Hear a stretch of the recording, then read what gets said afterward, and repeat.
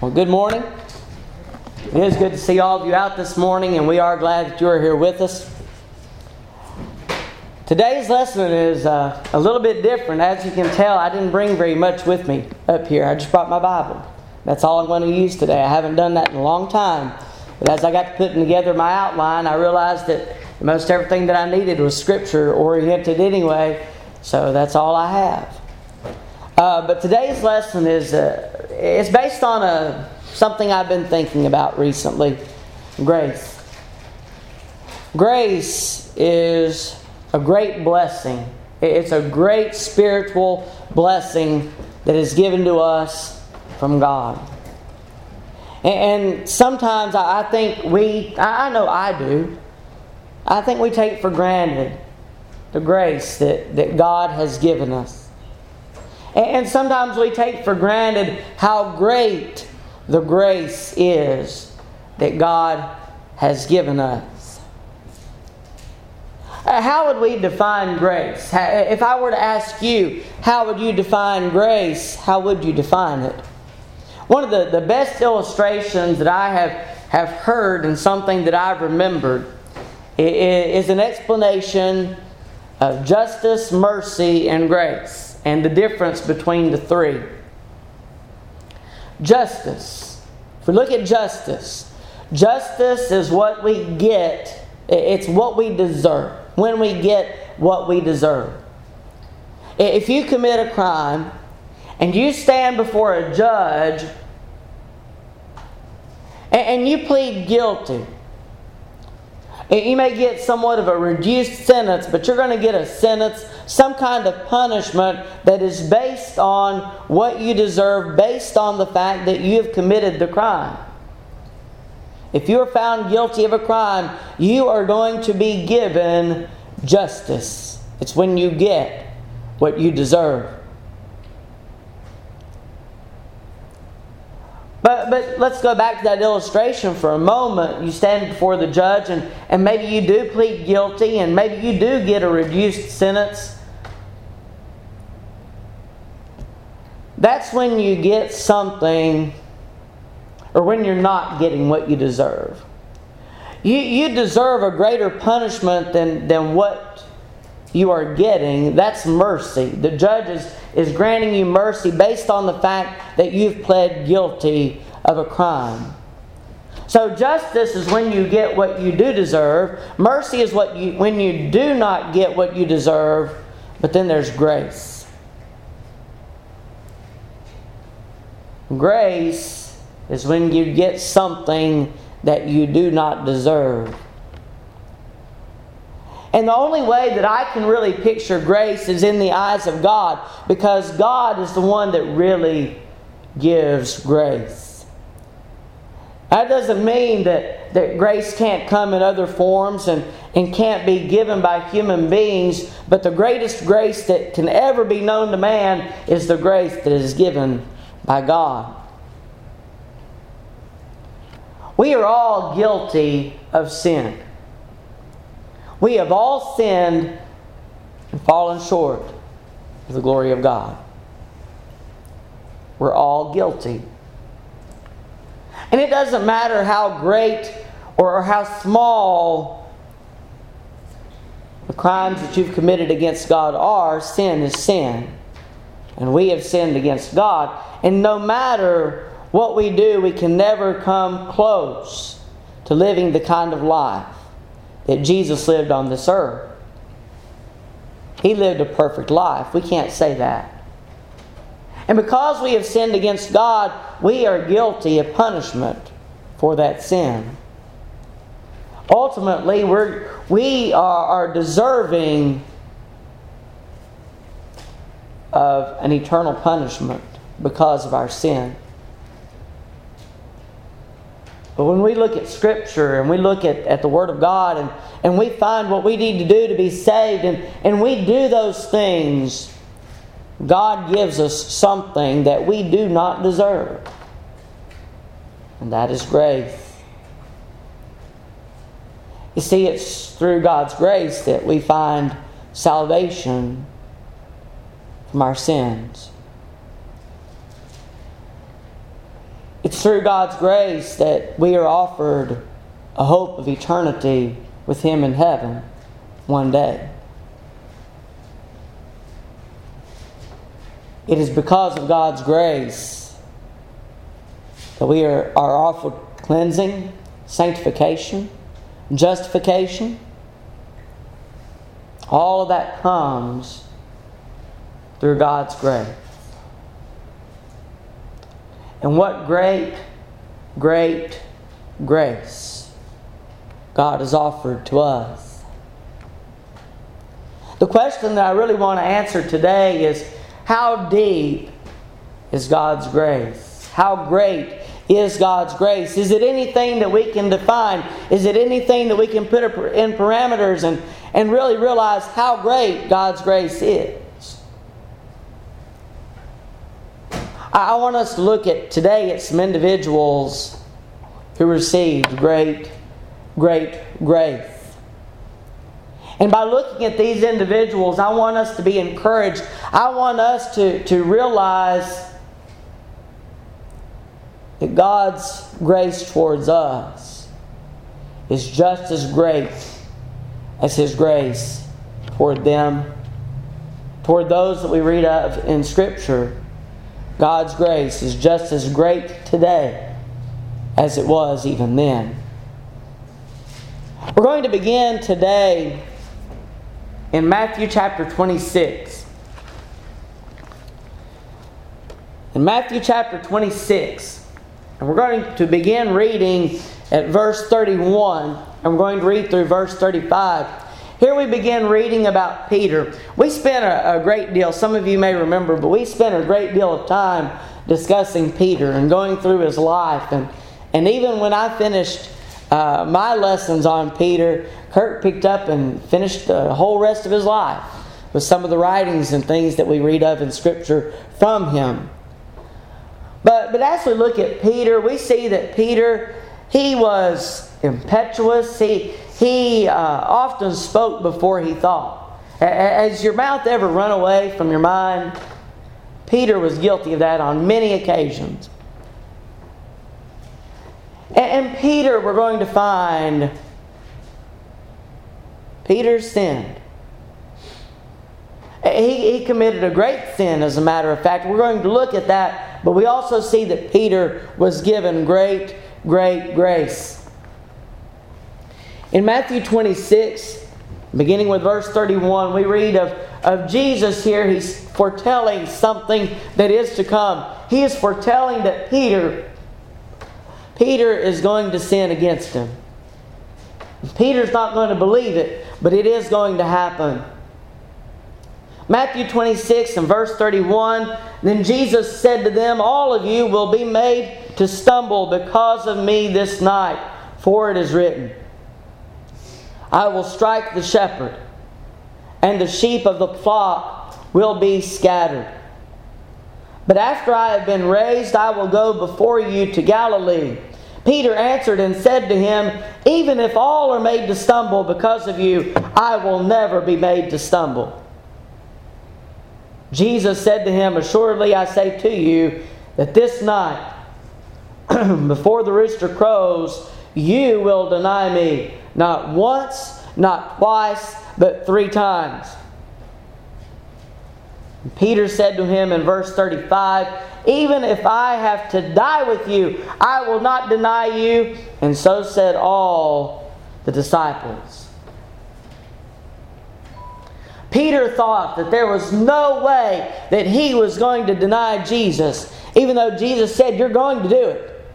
Peter thought that there was no way that he could ever deny his Lord in that way. No way that he would ever forsake Him. As a matter of fact, he was willing to die for Jesus. And he kind of proved it. Whenever they came to arrest Jesus, wasn't it Peter that drew a sword? He was ready to fight in that moment. But when the true test came, we see that Peter denied Jesus.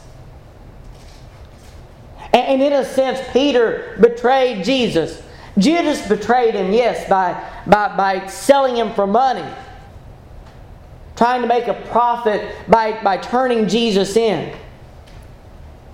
But Peter betrayed Jesus as well by denying Him.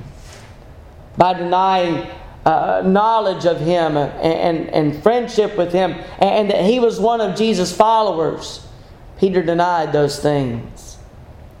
We pick up reading in verse 69 of Matthew 26. Verse 69.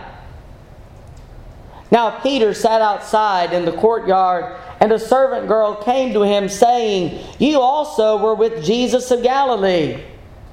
But he denied it before them all, saying, "I do not know what you are saying." And when he had gone out to the gateway, another girl saw him, and said to those who were there, "This fellow also was with Jesus of Nazareth." But again he denied with an oath, "I do not know the man." And a little later those who stood by came up and said to Peter, "Surely you also are one of them, for your speech betrays you." Then he began to curse and swear, saying, "I do not know the man." And immediately a rooster crowed, and Peter remembered the word of Jesus, who had said to him, "Before the rooster crows, you will deny me 3 times." So he went out and wept bitterly. All of Jesus' disciples left him. Go back and look at verse 56 and the end of verse 56. Then all the disciples forsook him and fled. Not one was left standing with Jesus. Can you imagine? And Jesus had foretold that was going to happen. And yet Peter, we read that Peter denied Him. On 3 occasions here in the immediate vicinity of this time, Peter denied knowing Jesus. Going so far in verse 74 to curse and to swear, to portray speech that is not befitting of any of Jesus' followers, just so that he could prove that he was not one of Jesus' followers. And that rooster crowed. And I believe it's in one of the other accounts that we read that Jesus looked at Peter.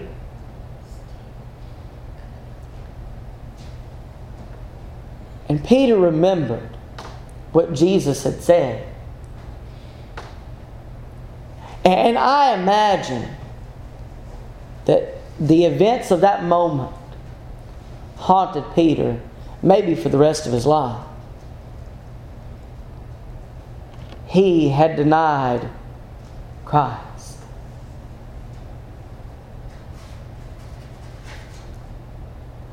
Judas may have committed the worst sin in that he never repented for what he did. He never tried to make it right with Christ. That he had betrayed Him and he felt remorse, but he went out and hanged himself instead of trying to make it right. He could have, but he didn't.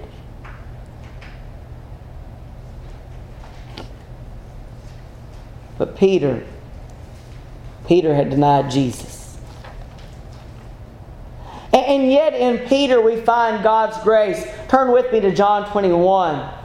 John 21, and we see that Peter found redemption for what he had done. And we see that he was restored as a follower of Christ. In John 21, beginning with verse 15, and reading through verse 19. John 21, verse 15. So when they had eaten breakfast, Jesus said to Simon Peter, "Simon, son of Jonah, do you love me more than these?" He said to him, "Yes, Lord. You know that I love you?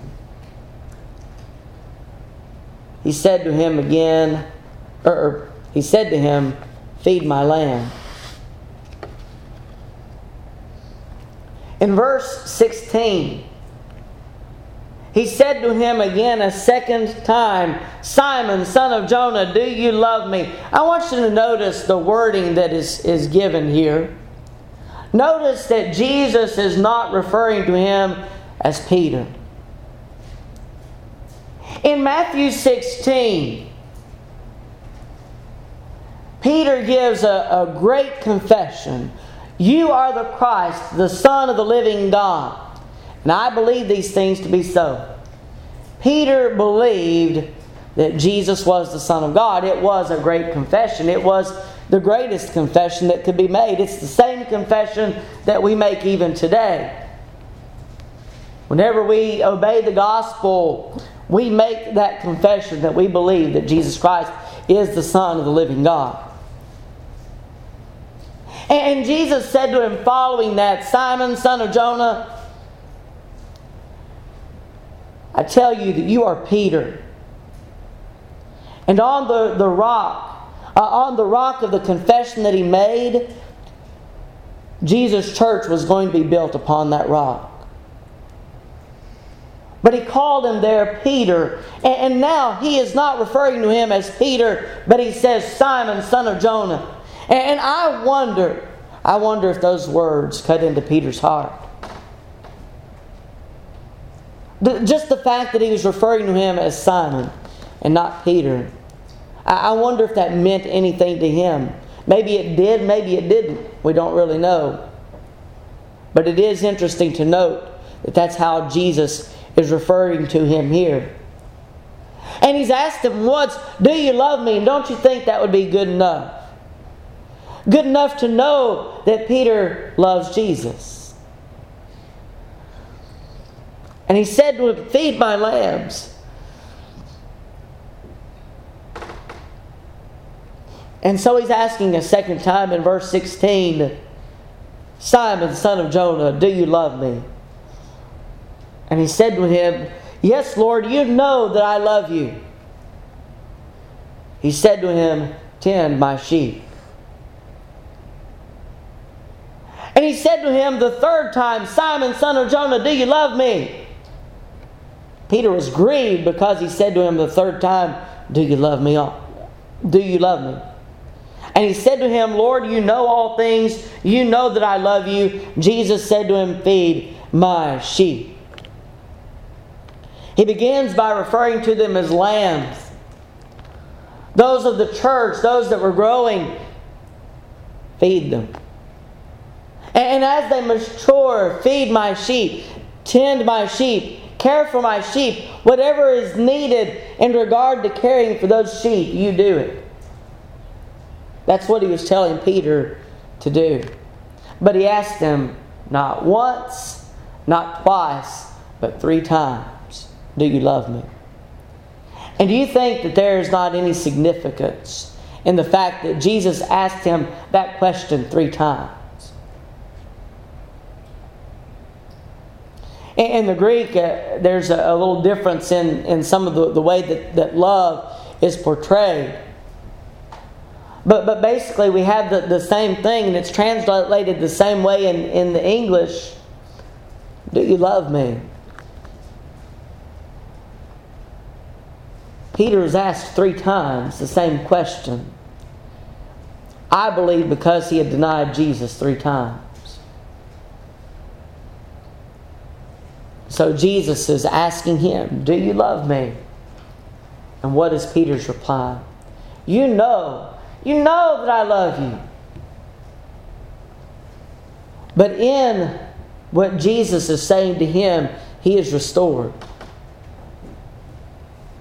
He finds forgiveness, and he finds grace in the one that he had denied 3 times.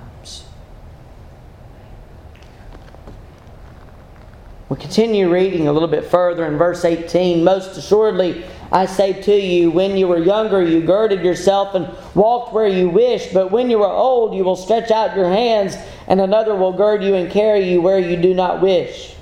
This he spoke, signifying by what death he would glorify God. And when he had spoken this, he said to him, Follow me.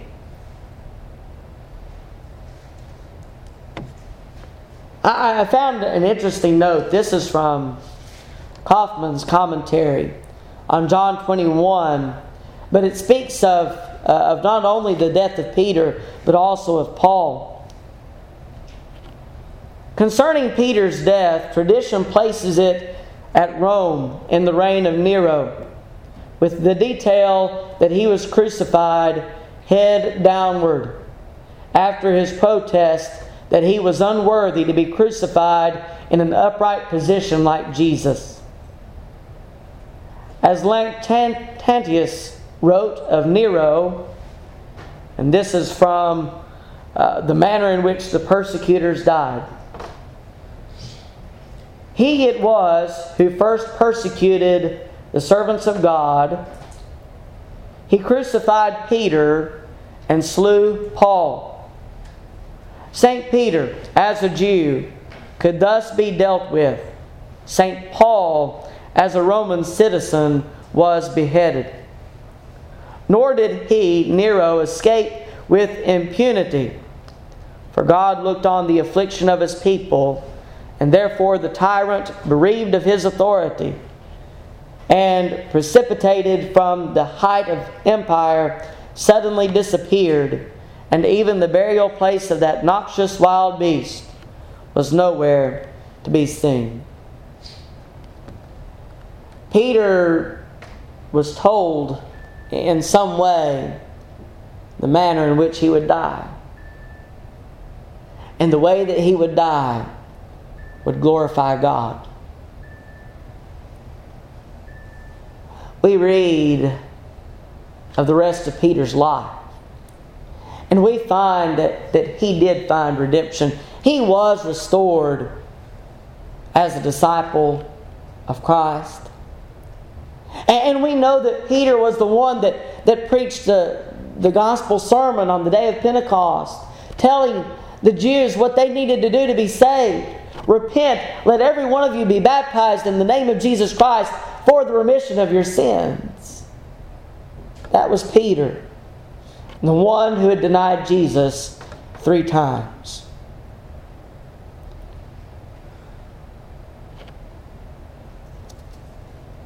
At restoration is grace. Peter was given something that he did not deserve. He had committed a great crime against Jesus. A crime of treason, of betrayal. Yet he was given grace and restoration and forgiveness. But he's not the only one that we read of that received great grace. Let's turn to Acts chapter 7. Acts chapter 7. Let's begin reading at verse 57. Here we read of Stephen. Stephen, a follower of Christ, a preacher. He becomes a martyr because of his faith and because of the offense of those around him. They killed him. They killed him. And in verse 57, we begin reading, Then they cried out with a loud voice, stopped their ears, and ran at him with one accord. And they cast him out of the city and stoned him. And the witnesses laid down their clothes at the feet of a young man named Saul. And they stoned Stephen, as he was calling on God and saying, Lord Jesus, receive my spirit. Then he knelt down and cried out with a loud voice, Lord, do not charge them with this sin. And when he had said this, he fell asleep. We continue reading into chapter 8, verse 1. Now Saul was consenting to his death. At that time a great persecution arose against the church, which was at Jerusalem, and they were all scattered throughout the regions of Judea and Samaria, except the apostles. And devout men carried Stephen to his burial and made great lamentation over him. As for Saul, he made havoc of the church, entering every house and dragging off men and women, committing them to prison. Therefore those who were scattered went everywhere preaching the word.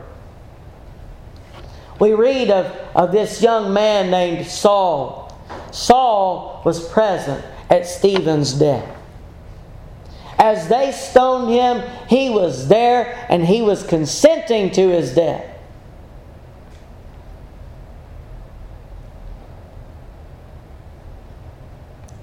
We read in chapter 8 that this great persecution arose against the church which was at Jerusalem, and he was a part of it. In chapter 9 and verse 1 we read, Then Saul, still breathing threats and murder against the disciples of the Lord, went to the high priest and asked letters from him to the synagogues of Damascus, so that if he found any who were of the way, whether men or women, he might bring them bound to Jerusalem.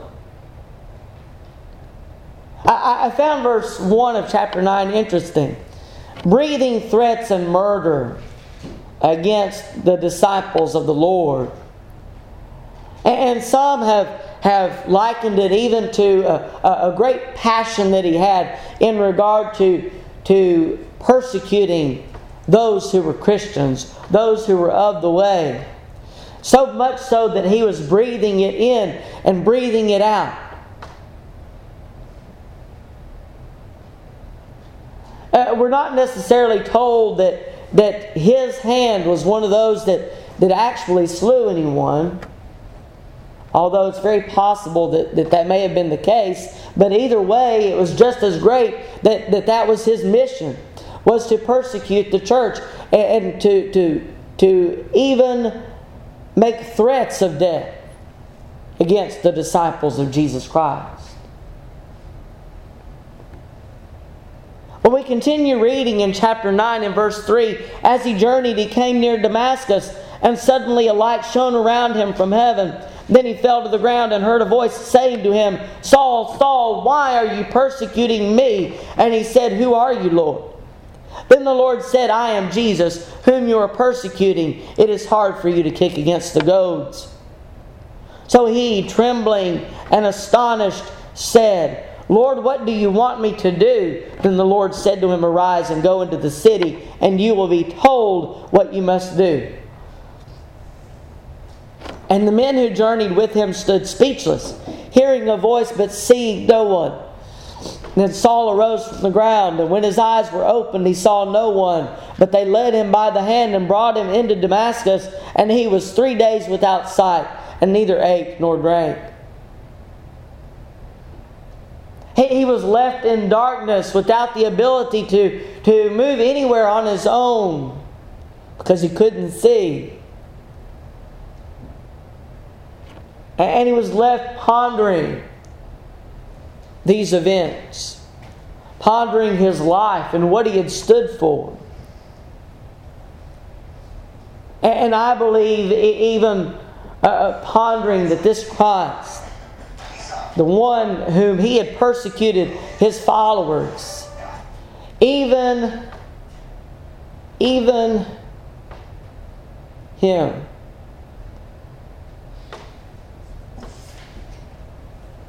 pondering his existence and the truth of it. 3 days. 3 days. In verse 10, now there was a certain disciple at Damascus named Ananias, and to him the Lord said in a vision, Ananias, and he said, Here I am, Lord. So the Lord said to him, Arise and go to the street called Straight, and inquire at the house of Judas for one called Saul of Tarsus, for behold, he is praying. And in a vision he has seen a man named Ananias coming in and putting his hand on him so that he might receive his sight. Then Ananias answered, Lord, I have heard from many about this man, how much harm he has done to your saints in Jerusalem, and here he has authority from the chief priests to bind all who call on your name. But the Lord said to him, Go, for he is a chosen vessel of mine to bear my name before Gentiles, kings, and the children of Israel. For I will show him how many things he must suffer for my name's sake. And Ananias went his way and entered the house, and laying his hands on him, he said, Brother Saul, the Lord Jesus, who appeared to you on the road as you came, has sent me that you may receive your sight and be filled with the Holy Spirit. Immediately there fell from his eyes something like scales, and he received his sight at once, and he arose and was baptized. So when he had received food, he was strengthened. Then Saul spent some days with the disciples at Damascus. Immediately, verse 20, he preached the Christ in the synagogues, that he is the Son of God. This man who had persecuted the church and anyone who claimed to follow Christ, he immediately began preaching him. Then all who heard, in verse 21, were amazed and said, Is this not he who destroyed those who called on his name in Jerusalem, and has come here for that purpose, so that he might bring them bound to the chief priests? But Saul increased all the more in strength and confounded the Jews who dwelt in Damascus, proving that this Jesus is the Christ.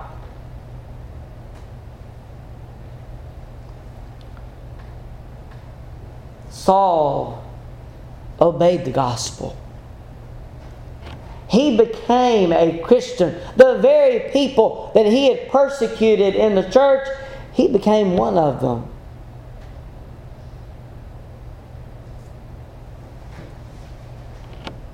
Now, keeping in mind what is said in verse 1 of chapter 9, that he was breathing threats and murder against the disciples of the Lord, did he deserve to be saved?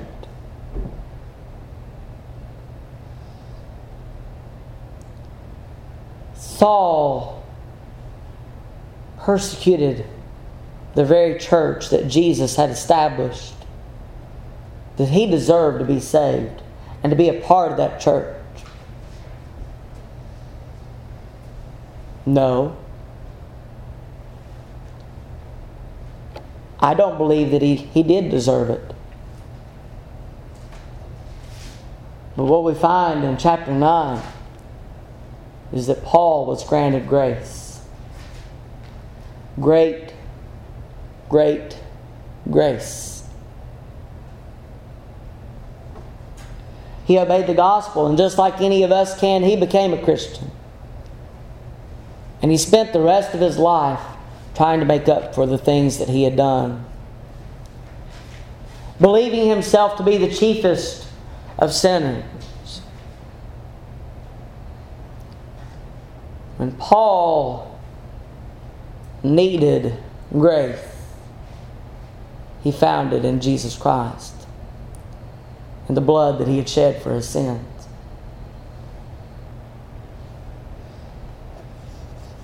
Three more verses. 1 Corinthians chapter 6. Let's look at verses 9 through 11. 1 Corinthians chapter 6 and beginning with verse 9.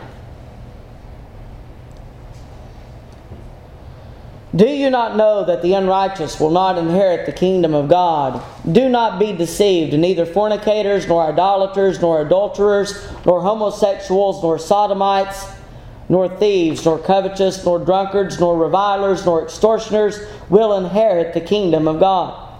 And such were some of you. But you were washed, but you were sanctified, but you were justified in the name of the Lord Jesus and by the Spirit of our God. The Corinthians, they had been in great sin, and these sins are listed here. Look at the things that are listed. Fornicators, idolaters, adulterers, homosexuals, sodomites, thieves, covetous, drunkards, revilers, extortioners. Some of the worst sins that are known to man are listed right here in 1 Corinthians chapter 6. And it says that the Corinthians had been guilty of these things, and such were some of you. But that's just it. You see, that's what they had been. That's what did define them in the past, but it didn't define them in the present. They had put those things behind them. Some of the worst sins that man can commit, and they had put them behind them, and they had moved forward. And verse 11 says, and such were, past tense, such were some of you. They had become washed, they had become sanctified, and they had become justified in the name of the Lord. But how? How could they experience this washing, this cleansing, this justification and sanctification? Because of God's grace. Because of God's great, great grace. Did they deserve it? Having committed some of the worst sins? No, they didn't deserve it. But God gave them something that they did not deserve. And He cleansed them of their sins.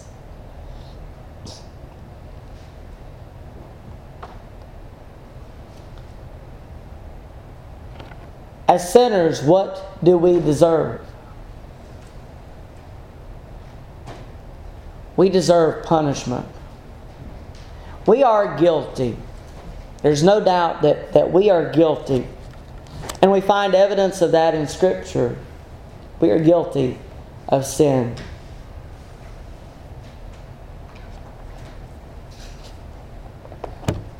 If we were to face judgment, and we were to stand before God today, we are deserving of death. We are deserving of death on a cross. We are deserving of the death that Jesus experienced on our behalf. Very much so deserving. That would be justice. But in that we do not have to face that punishment because Jesus faced it for us, we are offered mercy. Mercy in that we are not sent to the cross that we deserve. And in that we are offered eternal life in heaven. We are given something that we do not deserve. Even salvation is something that we do not deserve. We are offered great, great grace.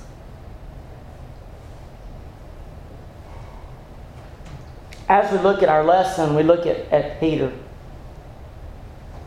Peter had denied Jesus. He had followed Him for a length of time, and he denied Him. And he found restoration in Christ. And he found forgiveness for his sins. Maybe that's you today. Maybe you've obeyed the gospel. But maybe you've sinned against God in a great fashion. Something that may even go beyond what you and God can handle together on your own. Maybe you need help. Maybe you need to ask for prayer. Or maybe you need to ask for forgiveness from others. Maybe you need restoration. And in that need, God is offering you grace. As we look at Paul, we see that he went from persecuting the church, something so great against Jesus Christ, and yet he was able to become a Christian. Maybe you're in great sin. Maybe you've never obeyed the gospel. Maybe you've never become a Christian, and you stand in the same need that Saul did. Maybe you realize what you've done. Maybe you realize your need to come to Christ. to obey Him by faith, repenting, confessing that faith in Christ, and being baptized for the remission of your sins. Maybe you stand in that same need. And just like Saul, you are offered grace. Maybe your sins are like the sins that are listed in 1 Corinthians chapter 6. And maybe they are great against God. But God is still, just like He did with the Corinthians, He is still offering you great, great grace. See, God loves you. He cares for you. And He is unwilling that any should perish. He is giving you an opportunity now to respond to His invitation. The question is, will you be obedient? Or will you come back? Will you be a faithful child of God? God is offering you great, great grace. And I pray that if you're in need of His grace, that you would not put off what you need to do. You have the opportunity to leave this place as a faithful child of God. If we can assist you in any way, we offer you that opportunity as together we stand as we sing.